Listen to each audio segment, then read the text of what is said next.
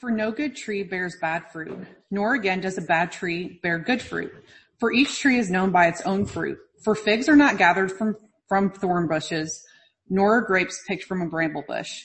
The good person out of the good treasure of his heart produces good, and the evil person out of his evil treasure produces evil. For out of the abundance of the heart his mouth speaks. Why do you call me Lord, Lord, and not do what I tell you? Everyone who comes to me and hears my words and does them, I will show you what he is like. He is like a man building a house who dug deep and laid the foundation on the rock. And when the flood arose, the stream broke against that house and could not shake it, because it had been well built. But the one who hears and does not do them is like a man who has built his house on the ground without a foundation. When the stream broke against it, immediately it fell, and the ruin of that house was great.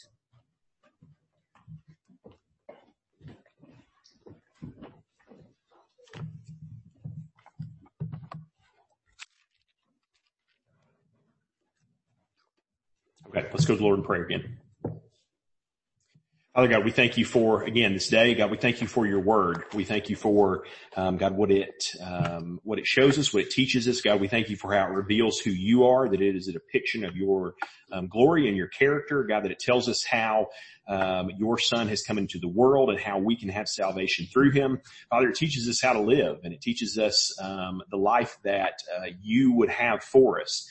God, not only as we serve and worship among ourselves, but God, also how we interact with a world outside of your kingdom and family, God. And so, God, we thank you for that word. We thank you for the fact that we can come and look into it together as a community and see what it has for us. We ask that as we worship together, that your light, the light of the Holy Spirit, would shine on this text, that we would see it rightly and understand it rightly, and that we would apply it to our lives and be changed by it. God, we pray that you would continue to bless our fellowship in these things, God, that you would make us more and more like Jesus Christ as we study your word together and as we grow as a community.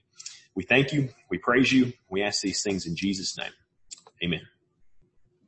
Okay, so this is the last section of this passage of scripture that we have talked about over the last few weeks. It's referred to as the Sermon on the Plain.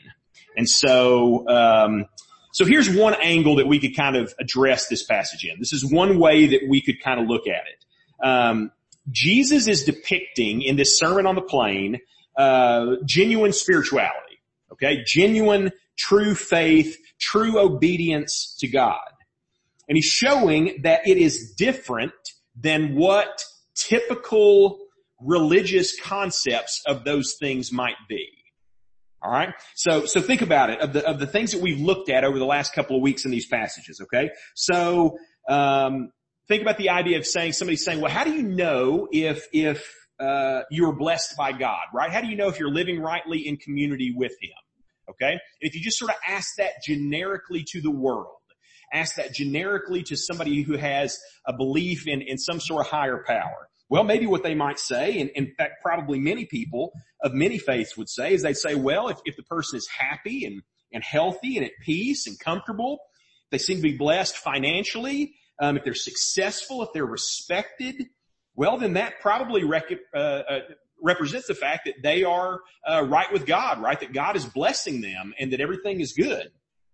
That's a mindset we see in Christianity sometimes, particularly when we talk about things like the prosperity gospel and stuff. But Jesus shows up and he basically says, no, not necessarily, right? All of these things, you could be sad and you are still blessed. You could be going without and still blessed, right? When people speak ill of you for Jesus Christ, for the sake of Jesus Christ, you might be doing exactly what you're supposed to be doing, right? And so he sort of pushes back and says, the things that you would think would indicate someone being close to God may not be that way. Okay. Then we went on after that. We said, maybe what's another typical sign of a person that is at peace with God? Well, they're loving to their friends and family, right? They have good relationships with their friends and family. They're decent people. They do right by their neighbors.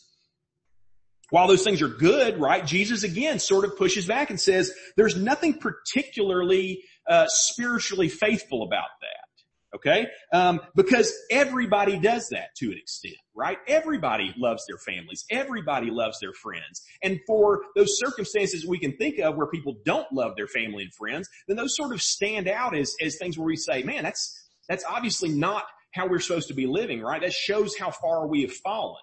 But Jesus basically says, no, it's not, those things aren't indicative of a life that is dedicated to God, right? And I would argue that we kind of see that same problem arise in political, debate over the last, say, 30 or 40 years where we've talked about family values, right? The political world has sort of purported, and supported these family values kind of platforms, right? And it's not that there's anything wrong with family values. We're pro-family values, right? There's not anything wrong with loving your neighbor and loving your family. We're supposed to do those things. But the problem is it's not the same thing as saying you have faith in God. It's not the same thing as saying that you have a life that has been changed by Jesus Christ, okay?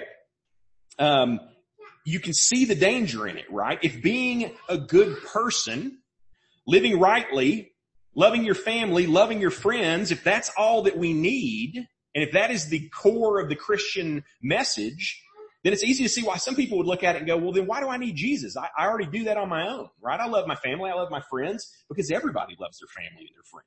Why do I need Jesus for that? And so Jesus comes and he kind of radically shifts that expectation, that ethic of loving your enemies. Jesus says, man, real love looks like mercy to those who are your enemies, generosity to the people who are the strangers, kindness and care towards people that either don't deserve it or who will never repay it. And so then a third thing we might say is, what does it look like again for someone to be a religious person, to be right with God? And probably in our heads, we all have an idea about what that stereotypical religious person, and I do that in quotes for a reason, right? That religious person looks like. That person who's a pious, decent, uncompromising, maybe a little judgmental, right? Maybe a little self-righteous, the kind of character that Flannery O'Connor writes so well about. All right? Just, we have a picture in our head of what a religious person looks like. And then Jesus comes along and he says, yeah, that haughtiness that we often think of with religiosity, that's not a good thing. Moreover, it comes along with hatefulness sometimes to those who are outside the faith or those who are sinning in some way that we particularly dislike. And then sometimes it even comes with a certain level of hypocriticalness, we said, right? Being unreflective about our own sin and the own problems and our own shortcomings. Okay, and so we sort of see that stereotype of a religious kind of person. And so then maybe what Jesus is saying, you all think you know what a good person looks like, but I'm telling you that it is something more than the typical answer that everybody would give. And so then maybe the question that we come to at this last section is, okay, well, Jesus, and how do we know? Like, what are the signs of a truly authentic faith? What are the signs of a life-changing relationship with Jesus? How can we gauge that? In ourselves, certainly, but even in others. All of these things are dealing broadly with that idea of authentic faith. And so he closes this section by asking, I think, is there a mark? Are there marks by which we could authenticate our faith? And I think he gives us the answer that there are. In fact, there's two. Okay? There's two things that we can look to say, yes, Jesus is actually working in this person's life. And the first thing is fruit. And then the second thing is floods. Okay, fruit and floods. Two parables, two metaphors pointing towards two tests of an authentic faith. Okay, so let's take the first one. This illustration of a fruit tree. Starting in verse 43.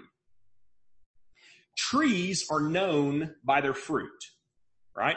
We know that, okay? Trees are known by their fruit. If a tree doesn't have good fruit, then it's not doing what it was designed to do. Verse 44 tells us that much, right? For each tree is known by its fruit. We can make right assumptions about a tree by looking at the fruit that is coming from it. Or to say it another way, the test of a tree is in its fruit. That's the main way that we judge a tree, whether it's healthy, whether it's good, whether it's doing what it's supposed to be doing. Okay? And I think we can probably make even from the text here, we can even make some other assertions about the nature of that, right? The problem with a tree, as we look at it, could arise from two different places. Okay, so if we're saying, yeah, the fruit is how you know whether the tree's good or not, well, if the tree's not good, then what might be the problem? Why is that tree not good? Well, he kind of maybe gives us an illustration here again. Verse 43. He first says, no good tree bears bad fruit, nor does a bad tree bear good fruit. Okay? Trees produce fruit in keeping with the health of the tree. If you got good roots, got good nutrients coming into the tree, all other factors being equal, that tree is going to produce good fruit, right? So we have some down here at the farm that we're fixing up. We have some pear trees and we have some apple trees there along the backyard. And guess what? The fruit that comes from them is awful. All right. The pears are like concrete, like they are rock hard. Okay. And the apples are these little shriveled up things with spots and worm meat, and there's barely any meat to them, right? But there's a reason for that. The reason is because we don't do anything to take care of them, right? They're old trees. We don't spray them. We don't water them. We don't fertilize them. We don't do anything to help them. Okay. And so it's not surprising that the fruit that comes from those trees is bad. That's a health issue, right? It's a health of the tree issue. But there could also be another reason why we're not getting any apples from those trees. And that would be if they weren't apple trees, right? Okay. So if we were expecting to get apples from a tree that wasn't an apple tree, that would make sense, right? Well, I think that's kind of, again, the picture that we're getting in verse 44, the second half of verse 44. Trees produce fruit in keeping with their nature, with their kind, you could say. So what does it say? Figs are not gathered from thorn bushes. Grapes are not picked from bramble bushes. So not only is health a problem, but there's a second problem. It may just be the wrong kind of tree. Apples come from apple trees. Grapes come from grapevines, right? My kids and I love Alice in Wonderland. We're big Alice in Wonderland fans. And you remember the scene in Alice in Wonderland where they're painting the roses red, right? The cards are, the queen is mad and she doesn't have red roses and she wants her roses red. And so they're out there painting all these white roses red. Why are the white roses red? Well, it's not because they did something, they're not unhealthy. It's because they planted the wrong bush, right? They didn't plant red roses. They planted white roses. That rose bush is never going to be red. It can't make red roses because it's the nature of the bush is wrong. Okay. It's only going to produce white roses. Okay. So that's an illustration for us in terms of our hearts, in terms of our character, right? There's two problems that we have with producing fruit. Either our nature or our health. Okay. On the one side, we have the problem of asking, and he shows us that he's talking about people, right? In verse 45. The good person out of the good treasure of his heart produces good. The evil person out of the evil treasure produces evil, for out of the abundance of the heart, his mouth speaks, right? So if we have a heart that has not been changed by Jesus Christ, has not been regenerated, then there's no way it's going to produce Christ-like fruit. But also, there is the possibility that our heart could be changed, and yet it is unhealthy, right? It hasn't been fed properly. It's been spiritually malnourished, you could say. And so we're not feeding it with the nutrients that it needs to bear spiritual fruit in our lives. Scripture and prayer and fellowship and worship and service and evangelism and generosity and sacrifice and perseverance in the faith, right? We are not doing those things. And so our lives are not producing the fruit that would demonstrate the authenticity of our faith. Instead, we're feeding ourselves junk food and the candy that the world has to offer. And then again, when we do that, we still wonder, we're like, well, why is my life not producing more fruit? Well, again, maybe it's because of one of two things. Maybe it's because Christ is not in your life. Or maybe it's because he is, but you're spiritually unhealthy because you're not feeding your life. with the things that God would have for you to do. Now, just in case you're like, Ash, I think you're allegorizing this text too far, right? You're making it say more than he's intending there. Look at verse 47. Because I think it's exactly what Jesus points to, what he's requiring of us, right? So he gives this little illustration and he says, everyone who comes to me and hears my word and does them, I will show you what he's like. Okay? So you see three things right there, right? First off, everyone who comes to me. Okay, that deals with that first problem. We must come to Jesus first. You cannot do this on your own. You cannot produce right fruit on your own. Jesus makes us new. He makes us alive. He takes thorn bushes and he turns them into grapevines. Okay, and until that happens, there's not going to be any way to produce the fruit that you're supposed to be fruiting. Is that a word? Fruiting? You're supposed to be producing. All the water, all the fertilizer in the world, not going to make the fruit that you're expected to make if you're a thorn bush, right?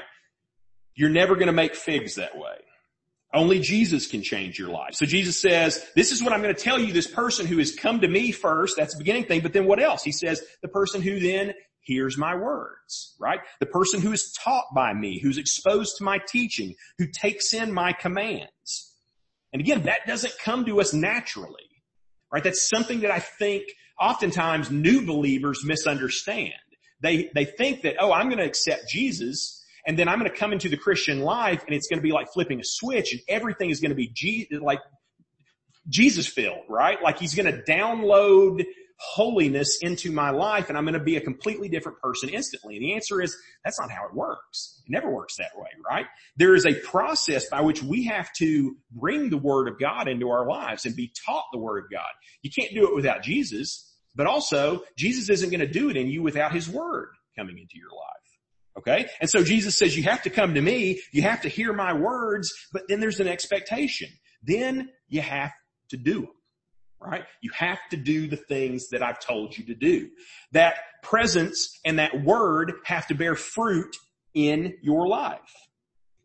And so that's the first test. The first test is we can be fruit inspectors, right? We can look at the fruit of our lives and answer the question, is Jesus really here? And am I really being filled and nourished by His word? But there's another test. It helps out that all these words start with F. I love that. I mean, I work really hard to find words that all start with the same letter, and then sometimes the text just gives them to you. Because not only does fruit tell you, but floods tell you. They're a test of our lives. The second test is, how do you respond in the midst of a flood? Or maybe not exactly respond, but how do you weather the storm when it comes? How do you weather the flood? Because it reveals whether our foundation is true or not. So the person, it says, who comes to Jesus, who hears Him and does them, it says in verse 48, he is like a man building a house who dug down deep and laid the foundation on the rock. And when the flood arose, the stream broke against that house and he could not shake it. And he broke against the house and could not shake it because it had been built well. But the one who hears and does not do them is like a man who built a house on the ground without a foundation. And when the stream broke against it, immediately it fell, and the ruin of that house was great. Okay? So the second test that we see is when the trial hits your life. Right? When the bad thing, and it could be anything, right? It could be a problem in your marriage, it could be a problem in your job, could be a worldwide pandemic. It could be all kinds of things, right? And when that flood hits, what happens to your faith? Is that the point at which your faith crumbles and falls away and disappears into the storm? Or is it the time when you maintain? Is it the time when you stand against that storm and the strength of the foundation and the authenticity of the building are made clear? So perseverance and stability through the storm marks a life that is truly united to Christ. So again, in the first parable, the fruit is a function of your inner health, right? Of the tree. But here, it's the stability of the house that is highlighted, right? So the house survives, and notice two distinguishing characteristics of the two houses, right? If a house has a good foundation, and is the house built well? Now notice those are two very similar concepts to the things we just talked about, right? This idea of having the right root, the right source, right? Being the right nature of plant, and then also having the right nutrients that come into it, right? So one is about what's underneath, right? It's about what's at the beginning. It's about the foundation of something. And then the other one is how it is being built up as it goes forward. In both parables, there's something below the external. And then in both parables, there is this something that happens outside, as the plant grows or as the building is constructed. The marks of these things are fruit and the perseverance during the flood. And so again, we could almost think about those things as in almost justification and sanctification issues, right? There's two things that need to take place, right? You need to come to Christ and be made right with Him, and He needs to come into your life, and then you need to start being changed by Him, and your life being changed little by little and bit by bit. There's a simplicity in that, right? There's an easiness to it, and I think we make these things more complicated than they have to be sometimes but they're not. It's pretty easy. We look to our own lives and we say, do I see growth in my own lives? Or do I see growth in the life of another person? And is that person's life founded on Jesus Christ? And when trials hit, does the person drift away or does the person stay in the faith, right?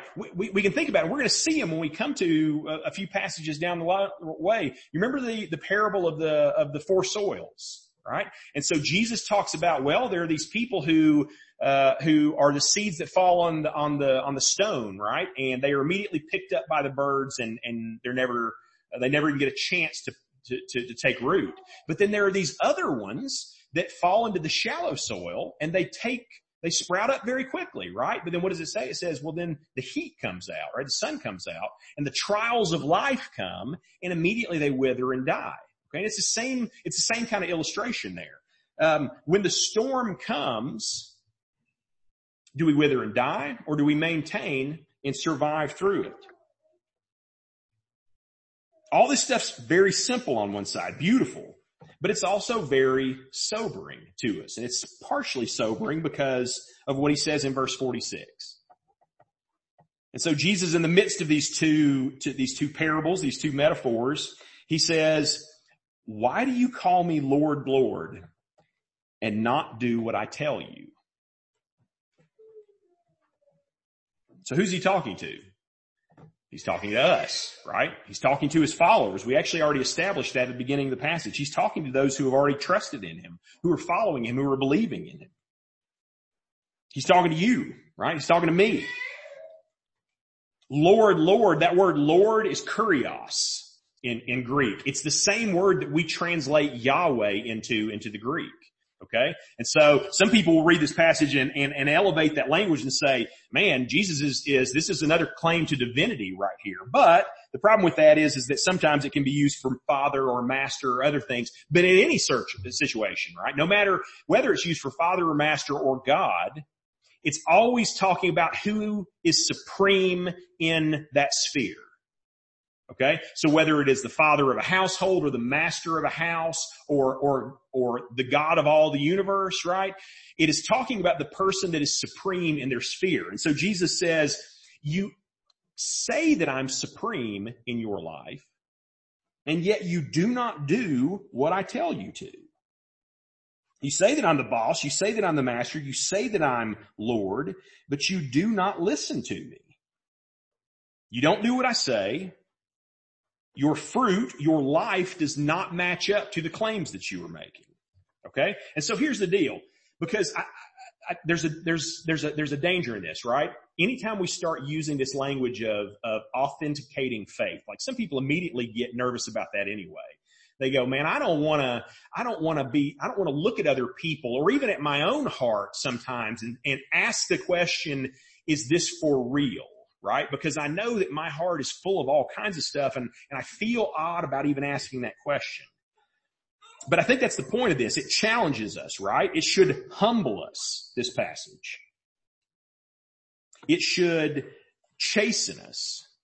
It should make us pause for a minute and challenge us to look at the exact points that we've talked about, right? Are our lives revealing a salvation that is real in our lives, right? For one, it just reveals the fact that, man, how in need of salvation are we? If Jesus is telling us what it looks like to follow him authentically and then at the same time going, you call me Lord, Lord, but you never do what I say. It shows us how much we need to be rescued. It shows us how much we need to be saved by Jesus. But it also shows us what, man? That obedience is expected. That we can't look to the faith and say, Jesus saves us. He gives us this get out of hell free card. He's gonna forgive us. That's his job. So let's just continue sinning, right? So that grace can abound, right? We can't think that way either. Fruit from our lives, obedience, is a necessary part of our faith.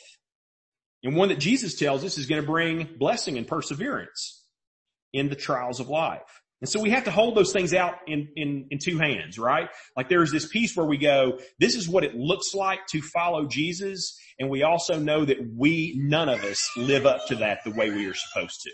Okay? This is what it looks like to have Jesus as our foundation, to be bearing fruit, through a life filled with the things of God. And at the same time, man, none of us are doing that the way we're supposed to. None of us are the people who are bearing fruit to the extent that we are supposed to. And we have to hold those two things together. The reality is we fall short of the glory of God on any number of areas, as well as the fact that God requires obedience. So both of those things are true. So again, that's a call to us to humility in all these things. It makes sense that it matches up exactly with what Jesus is talking about. When Jesus was talking about in the last passage about forgiving people, about being merciful to those in your life, instead of being judgmental and harsh and hateful, to be merciful to them. Why? Because God has shown you mercy already. God is showing us mercy now. Our faith, in all honesty, doesn't look authentic sometimes. I feel like probably if you're like me, every once in a while you just look at your own life and heart and then you just sort of go, man, what the heck am I doing? Right? Like I'm making a mess of this whole thing. And yet Jesus has been merciful to us. God has been merciful to us. We are called to be merciful to others. And so again, all of this is a call to humility. It's a call to introspection, to be honest about the ways we fall short. And at the same time, to know that God expects us to follow, to obey, and to bear fruit in our lives. Amen? So what I want to do right now is have a time of prayer, and I want us to think about those very questions, right? I have a feeling like I'm looking out at this group of people, and I think most of us are followers of Jesus Christ. I think our lives are founded on Jesus Christ. And I also look out at us and I go, man, there's a lot of fruit in here. Like I see the fruit of people's lives and your lives in all kinds of different ways. And yet the word is calling us to more fruit, right? Closer obedience, a deeper trust in the foundation of Jesus Christ in our lives. It's calling us to more all the time. Not so that we can live up to something, so that we be worthy. I mean, we're not trying to be worthy of it, right? Because we can't be. It's too good. We'll never do enough to pay for it. And yet, he's always drawing us in closer. He's always drawing us to a fuller knowledge and fuller experience of the life of faith with his son. Amen? So let's just go to the Lord in prayer and ask God to show us those things. If there are places in your life and you're like, man, you know what I need to do? There's some pruning in my life I need to do. There's some spraying I need to do, right? There are some bugs of a certain kind that keep on getting into to my life and causing the fruit to rot on the vine. Then maybe it's time to do something about that. Or maybe you're here and you say, you know what? I've been doing this on my own my whole life. I've been trying to be the person who does all the right things. And yet I didn't check the foundation first. I didn't ever stop to ask if Jesus Christ was the foundation of my life, to receive the salvation that he offers and to enter into a relationship with him. Let's go to the Lord in prayer, and we'll trust that God is going to speak to each of us and deal with each of us in the way that he knows is best. So let's go to the Lord in prayer.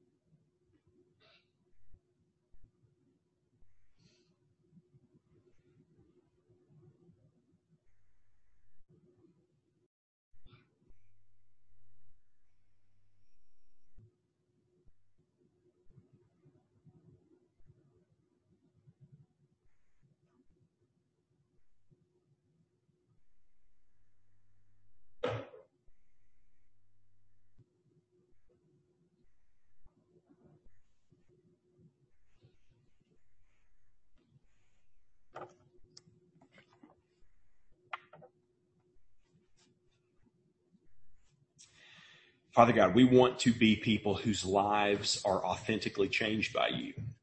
We want to be people who are living in ways that demonstrate the fact that we know you, God, that our lives are sold out to you, that you are working in our lives, that you are putting to death sin and fanning into flame righteousness. God, that would be not a self-righteousness. It wouldn't be a haughty righteousness, God. It would be a sacrificial, servant-hearted, merciful, loving, helping righteousness. God, a righteousness that is in keeping with your Son, Jesus Christ, and what he has done in our lives. And so, Father, we ask that you would work those things in us, God, that you would draw us into your word, that you would draw us into community to help and serve and work together, God, to rub the jagged and sharp edges off of each other. God, to encourage each other, to, even as we've talked about in the last few weeks, God, to challenge each other, to call each other out when there are things that need not be there in our lives. Father, we want to be more like Jesus Christ. We want to live lives that show his goodness and his glory, show the difference that he has made, that others would see it and know that they can have that same relationship with Jesus Christ. Help us to do that. Help us to be those people, Father. We fall short in so many ways. We make a mess of so many things, and yet we know that through your goodness and grace and working in our lives, God, that we can follow Jesus Christ rightly. So we thank you. We pray to that end in Jesus' name. Amen. Please stand and sing the closing song.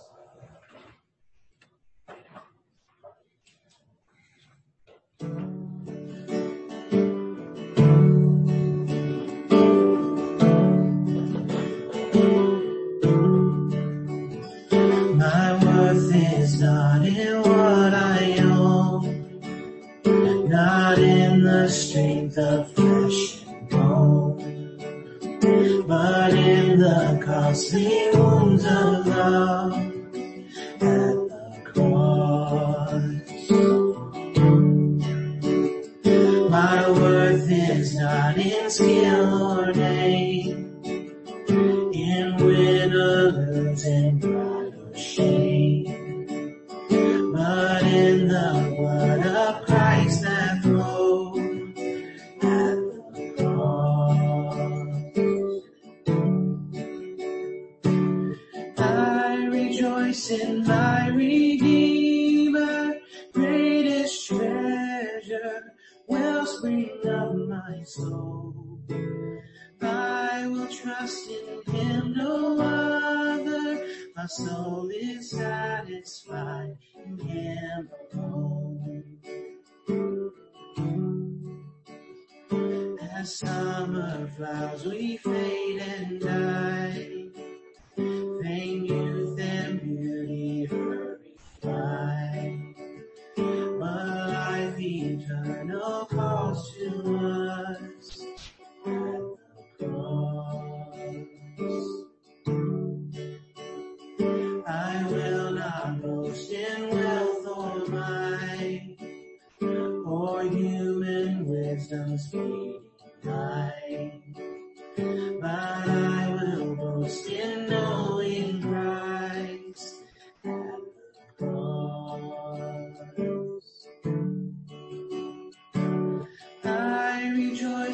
in my Redeemer, greatest treasure, wellspring of my soul. I will trust in him, no other. My soul is satisfied in him alone.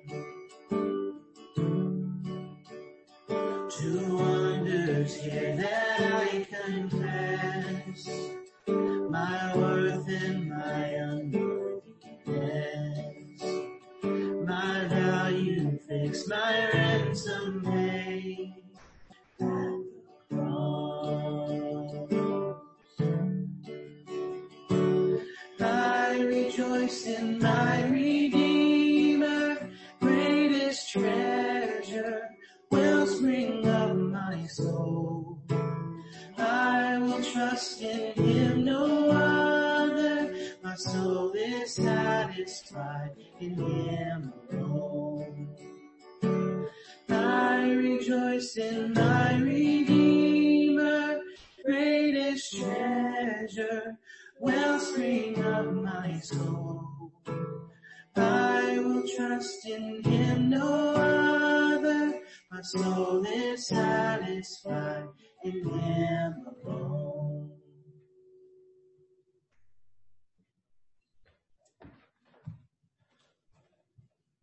Amen. Have a great week. Good to see you. I'm glad we got to worship together tonight. Hear this benediction as you go. May the Lord bless you and keep you. Make his face shine upon you and be gracious to you. Turn his face towards you and give you peace. We'll see you next week.